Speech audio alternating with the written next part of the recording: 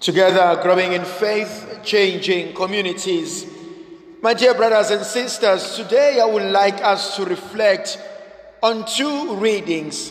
The first one comes from the second letter of St. Paul to the Corinthians, chapter 12, from verse 7 to verse 10. The second one comes from the Gospel of Mark, chapter 6, from verse 1 to verse 6. St. Paul argues in the letter to the Corinthians, he talks to us about a thorn that was given to him in the flesh, a messenger of Satan to harass him, but also to keep him from being proud or elevated or elated, or even thinking that he is better than the rest. Nobody really knows or understands the thorn that St. Paul talks about. Quite a number of arguments have been made. Is he talking about his sufferings? Is he talking about his sexuality? Is he talking about his anger? Nobody really knows what is it that he talks about. But there's something actually important for me. Paul acknowledges and realizes that there is a thorn in his life. There is something in his life that is amiss. There is something in his life that he would like to change. And I think quite a number of us can relate to what Paul talks about. If you were to look into your own life as I look into my own life, there may be certain things that I do not like about myself, either physically, either in the manner I do things, or the company that I keep. And the most important thing for me at this stage is to acknowledge that there is something that needs to be changed. There is something that I need to attend to. And I think in order to address this situation, what comes to mind is the serenity prayer. Because there are two things in here. There are certain things that I can still change. I have all the power, all the wisdom, all the graces to work at myself and to see that which needs to be changed, that which needs to be improved, that needs to be used differently in order to help me to become a better person. So those are the things that I can change. But also there are certain things that I cannot change about my life, about my situation, about my background. And so with those things that I cannot change, I need to have the courage, the wisdom, the grace to embrace those and to learn from them. Paul argues as he continues to present his case. He says, 3 times I asked the Lord. 3 times I begged God to move or to remove this stone from me. And Paul argues 3 times the Lord said no. It brings me to another important concept of our lives. Praying to God, asking Him, and only to realize that the answer is no. It may seem as a rejection. It is a rejection from God, and at times I may be upset, I may be angry, I may not understand why is the Lord refusing to give me that which I think I need the most. Which leads me to the other question. How do I deal with rejection? How do you deal with rejection? Quite a number of us, when faced with rejection, we seem to swallow and crawl back into our own little shells. Some of us may be filled with anger, with bitterness, with hatred.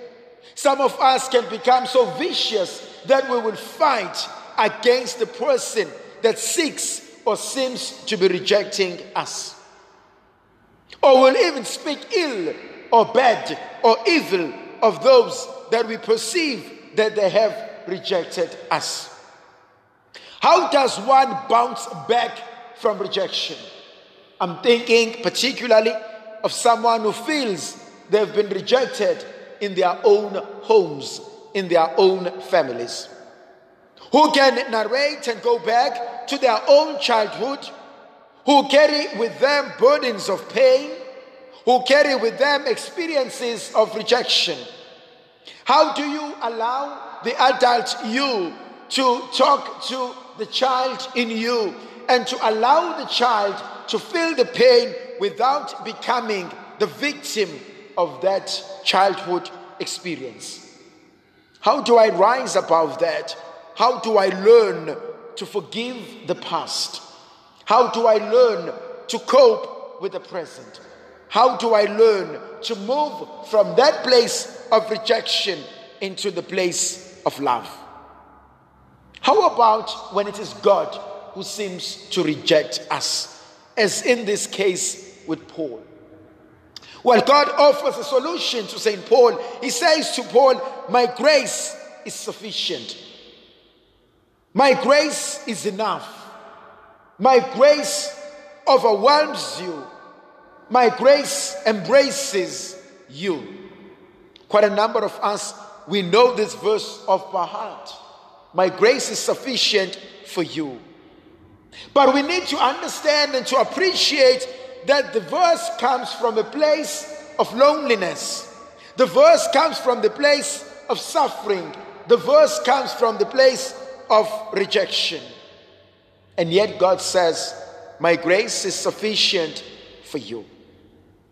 Could there be moments, could there be times where God refuses to give us something because He knows that He has something better for us in store? I think there are. And this is a typical example for that. My grace is sufficient for you, for my power is made perfect in weakness. Sometimes being weak is not a bad thing, because sometimes in that weakness, the glory and the power of God can be manifested. In that weakness, I can learn to submit my will to God. How does Jesus deal with the rejection in the Gospel of Mark chapter 6? He goes to His own, and the people, instead of seeing Him for who He is, they want to judge Him by where He comes from. They want to judge Him by the company that He keeps. They want to judge Him by the family that He has. And Jesus is not moved, but rather saddened by their lack of faith. What shocks me in this text is when the Lord says He could only do so little for the lack of their faith. Could that also be true for us in our lives?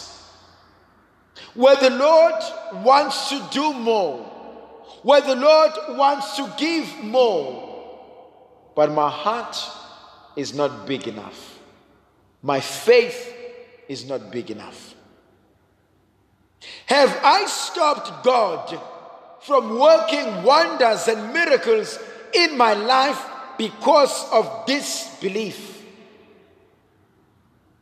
Have I stopped the grace of God because of my indifference?